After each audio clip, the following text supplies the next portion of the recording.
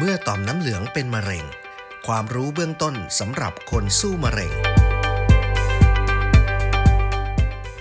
ก็สวัสดีอีกครั้งนะครับรอบนี้จะเป็นอีพิโซดแรกนะครับเราจะมาพูดกันถึงเรื่องของมะเร็งต่อมน้ำเหลืองคืออะไรนะครับมีกี่ชนิดอาการเริ่มต้นของโรคเป็นอย่างไรนะครับมีอาการผิดปกติอย่างไรคือควรจะมาพบแพทย์นะคะจะไปพบแพทย์เนี่ยจะสามารถไปพบแพทย์ที่แผนกไหนนะครับแล้วก็มีโอกาสรักษาหายหรือวิธีการรักษาเนี่ยเป็นอย่างไรนะครับเริ่มแรกก่อนนะครับโรคมะเร็งต่อมน้ำเหลืองคืออะไรมีกี่ชนิดนะครับแล้วก็มีอาการเริ่มต้นของโรคอย่างไรคงเป็นคำถามที่ทุกคนอยากจะรู้นะครับแล้วก็อยากจะถามแพทย์เสมอว่าหลังจากวินิจฉัยเนี่ยมันคืออะไรกันแน่นะครับก่อนที่จะเข้าใจโรคมะเร็งต่อมน้ำเหลืองเนี่ยเรามาเข้าใจระบบน้ำเหลืองในร่างกายของคนเราก่อนนะครับองค์ประกอบของระบบน้ำเหลืองในร่างกายนะครับประกอบด้วย3ส่วนหลักๆนะครับก็คือ1ตัวน้ำเหลืองเองนะครับน้ำเหลืองเนี่ยมีลักษณะเป็นของเหลวใสประกอบด้วยเม็ดเลือดขาวนะครับโดยเฉพาะเม็ดเลือดขาวที่ชื่อว่าลิมโฟไซต์นะครับซึ่งเม็ดเลือดขาวลิมโฟไซต์เนี่ยมีหน้าที่ช่วยในการทำลายเชื้อโรคที่เข้าสู่ร่างกายนอกจากน้ำเหลืองเราก็มีท่อน้ำเหลืองนะครับท่อน้ำเหลืองเนี่ยทำหน้าที่ในการนำน้ำเหลืองไปสู่ส่วนต่างๆของร่างกายนะครับก็คือนำเอาเม็ดเลือดลิมโฟไซต์เนี่ยไปทำหน้าที่ทำลายเชื้อโรคที่ส่วนต่างๆที่ร่างกายมีอาการติดเชื้อหรือจำเป็นต้องใช้ลิมโฟไซต์ในการทำลายสิ่งแปลกปลอมหรือทำลายเชื้อโรคนะครับสุดท้ายก็คือต่อมน้ำเหลืองเนี่ยจะกระจายอยู่ตามส่วนต่างๆของร่างกายนะครับซึ่งภายในของต่อมน้ำเหลืองเนี่ยก็คือประกอบด้วยเซลล์เม็ดเลือดขาวลิมโฟไซต์นะครับประกอบด้วยน้ำเหลืองแล้วก็ประกอบด้วยท่อน้ำเหลืองนะครับโดยที่ต่อมน้ำเหลืองเนี่ยจะอยู่กันเป็นกลุ่มๆตามบริเวณต่างๆที่สำคัญเช่นบริเวณคอทั้งสองข้างนะครับบริเวณรักแร้และบริเวณขาหนีบนะครับซึ่งต่อมทอนซิลที่รู้จักกันก็เป็นส่วนหนึ่งของระบบต่อมน้ำเหลืองเช่นกันนะครับทีนี้มะเร็งต่อมน้ำเหลืองคืออะไรนะครับมะเร็งต่อมน้ำเหลืองเนี่ยก็คือโรคที่มีความผิดปกติของเม็ดเลือดลิมโฟไซต์นี่แหละนะครับที่อยู่ในต่อมน้ำเหลืองซึ่งมีความผิดปกติของลิมโฟไซต์ที่ทำให้มีการแบ่งตัวเพิ่มขึ้นจนไม่สามารถควบคุมได้นะครับแล้วก็เกิดขึ้นมาเป็นก้อนทำให้เราตรวจเจอว่ามีต่อมน้ำเหลืองโตขึ้นหรือมีก้อนบริเวณที่มีเม็ดเลือดลิมโฟไซต์สูงขึ้นนะครับซึ่งมะเร็งต่อมน้ำเหลืองเนี่ยสามารถเกิดได้ทุกที่นะครับเนื่องจากอย่างที่กล่าวไปก็คือต่อมน้ำเหลืองเนี่ยกระจายอยู่ตามที่ต่างๆในร่างกายนะครับเพราะฉะนั้นอาจจะมีก้อนที่ไหนก็ได้ความผิดปกติอาจจะเกิดขึ้นที่ไหนก็ได้ซึ่ง คนไข้ส่วนใหญ่คนไข้ที่จะมาพบแพทย์ก็คือมีก้อนที่สามารถคำได้จากภายนอกนะครับเช่นมีก้อนตามคอหรือมีก้อนตามรักแร้หรือมีก้อนตามขาหนีบเป็นต้นนอกจากนี้เนี่ยเซลล์ลิมโฟไซต์หรือเซลล์น้ำเหลืองเนี่ยก็ยังอยู่ ตามอวัยวะต่างๆของร่างกายด้วยนะครับเช่นลำไส้หรือในกระเพาะนะครับเพราะฉะนั้นจึงมีการวินิจฉัยว่าเป็นมะเร็งต่อมน้ำเหลืองในลำไส้หรือว่าเป็นมะเร็งต่อมน้ำเหลืองในกระเพาะเกิดขึ้นทีนี้พูดถึงสาเหตุของมะเร็งต่อมน้ำเหลืองนะครับในปัจจุบันเชื่อว่าเซลล์มะเร็งต่อมน้ำเหลืองเนี่ยเกิดขึ้นเมื่อมีความผิดปกติของพันธุกรรมที่อยู่ในเซลล์เม็ดเลือดขาวลิมโฟไซต์นะครับโดยที่ความผิดปกติเนี่ยเกิดจากการกลายพันธุ์ของเซลล์ลิมโฟไซต์ที่ปกติเนี่ยเป็นเซลล์ที่ผิดปกติและมีการทำให้เกิดการแบ่งตัวที่ไม่สามารถควบคุมได้นะครับแล้วก็เซลล์ที่เพิ่มขึ้นเนี่ยก็สะสมในระบบต่อมน้ำเหลืองจนกลายเป็นเซลล์มะเร็งในที่สุดนะครับแต่อย่างไรก็ดีก็ยังไม่สามารถอธิบายถึงสาเหตุที่ชัดเจนหรือสาเหตุที่แท้จริงที่ทำให้พันธุกรรมที่อยู่ปกติเนี่ยเปลี่ยนเป็นพันธุกรรมที่ผิดปกติและเจริญไปเป็นเซลล์มะเร็งได้อย่างไรก็ตามเนี่ยมีปัจจัยบางอย่างที่อาจจะเพิ่มความเสี่ยงต่อการเกิดมะเร็งต่อมน้ำเหลืองได้นะครับทำให้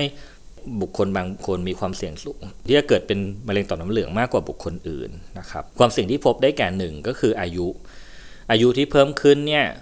มีโอกาสที่ทำให้คนไข้มีความเสี่ยงสูงขึ้นในการเป็นมะเร็งต่อมน้ำเหลืองถึงแม้ว่าเราจะพบว่ามะเร็งต่อมน้ำเหลืองเนี่ยสามารถเกิดขึ้นกับบุคคลในทุกช่วงอายุก็ตามเพศนะครับมะเร็งต่อมน้ำเหลืองมีแนวโน้มที่จะเกิดกับเพศชายมากกว่าเพศหญิงแล้วก็โรคทางระบบภูมิคุ้มกันนะครับมีการศึกษาที่พบว่าบุคคลที่เป็นโรคที่ได้รับการวินิจฉัยว่าเป็นโรคทางระบบภูมิคุ้มกันบางโรคหรือได้รับยากดภูมิคุ้มกันบางชนิดอาจจะมีความเสี่ยงต่อการเกิดเป็นมะเร็งต่อมน้ำเหลืองมากกว่าบุคคลที่ไม่มีโรคหรือไม่เคยได้รับยาดังกล่าวแต่อย่างไรก็ตามนะครับไม่ต้องกังวลเนื่องจากแพทย์ที่เป็นผู้สั่งยาหรือจำเป็นต้องใช้ยาเนี่ยก็จะมีการตรวจติดตามอย่างสม่ำเสมอและก็ใช้ยาตามที่ข้อบ่งชี้ที่ผู้ป่วยได้รับอยู่แล้วนะครับท้ายก็คือการติดเชื้อนะครับพบว่าการติดเชื้อบางชนิดมีโอกาสทำให้เซลล์เข้าไปสู่เซลล์ลิมโฟไซต์และพัฒนาทำให้เซลล์ลิมโฟไซต์เนี่ยกลายเป็นเซลล์ที่ผิดปกติและก็เกิดโรค มะเร็งต่อมน้ำเหลืองเกิดขึ้นนะครับเช่นการติดเชื้อเอฟไซบาไวรัสนะครับมีโอกาสที่จะทำให้เกิดมะเร็งต่อมน้ำเหลืองสูงกว่าคนไข้ที่ไม่มีประวัติการติดเชื้อมาก่อนนะครับหรือการติดเชื้อในแบคทีเรียในกระเพาะ ก็จะส่งผลทำให้คนไข้เนี่ยเกิดมะเร็งหรือเนื้องอกต่อมน้ำเหลืองในกระเพาะอาหารได้สำหรับประเภทของมะเร็งต่อมน้ำเหลืองนะครับในปัจจุบันสามารถแบ่งมะเร็งต่อมน้ำเหลืองเป็นใหญ่ๆได้2ชนิดก็คือมะเร็งต่อมน้ำเหลืองชนิดที่เป็นฮอดจ์กินนะครับหรือเราเรียกว่าเป็นฮอดจ์กินลิมโฟมาหรืออีกชนิดหนึ่งก็คือเป็นมะเร็งต่อมน้ำเหลืองชนิดนอนฮอดจ์กินนะครับหรือว่านอนฮอดจ์กินลิมโฟมานั่นเองนะครับโดยทั้ง2กลุ่มนี้เนี่ยมีการรักษามีการแพร่กระจายแล้วก็มีการตอบสนองต่อการรักษาเนี่ยที่แตกต่างกันนะครับกระบวนการในการรักษาและชนิดของมะเร็งเนี่ยจึงจำเป็นมากในการวินิจฉัยตั้งแต่แรกเพื่อให้การรักษาที่ถูกต้องนะครับมะเร็งต่อมน้ำเหลืองฮอดจ์กินนะครับโดยปกติเซลล์ปกติก็จะเป็นมะเร็งเม็ดเลือดขาวชนิดลิมโฟไซต์นะครับซึ่งส่วนใหญ่เกิดมาจาก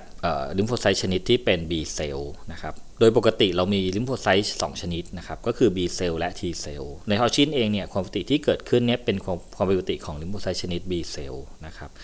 แล้วก็การเกิดโรคก็คือเกิดจากการที่แบ่งตัวโดยที่ไม่สามารถควบคุมได้เช่นเดียวกันนะครับ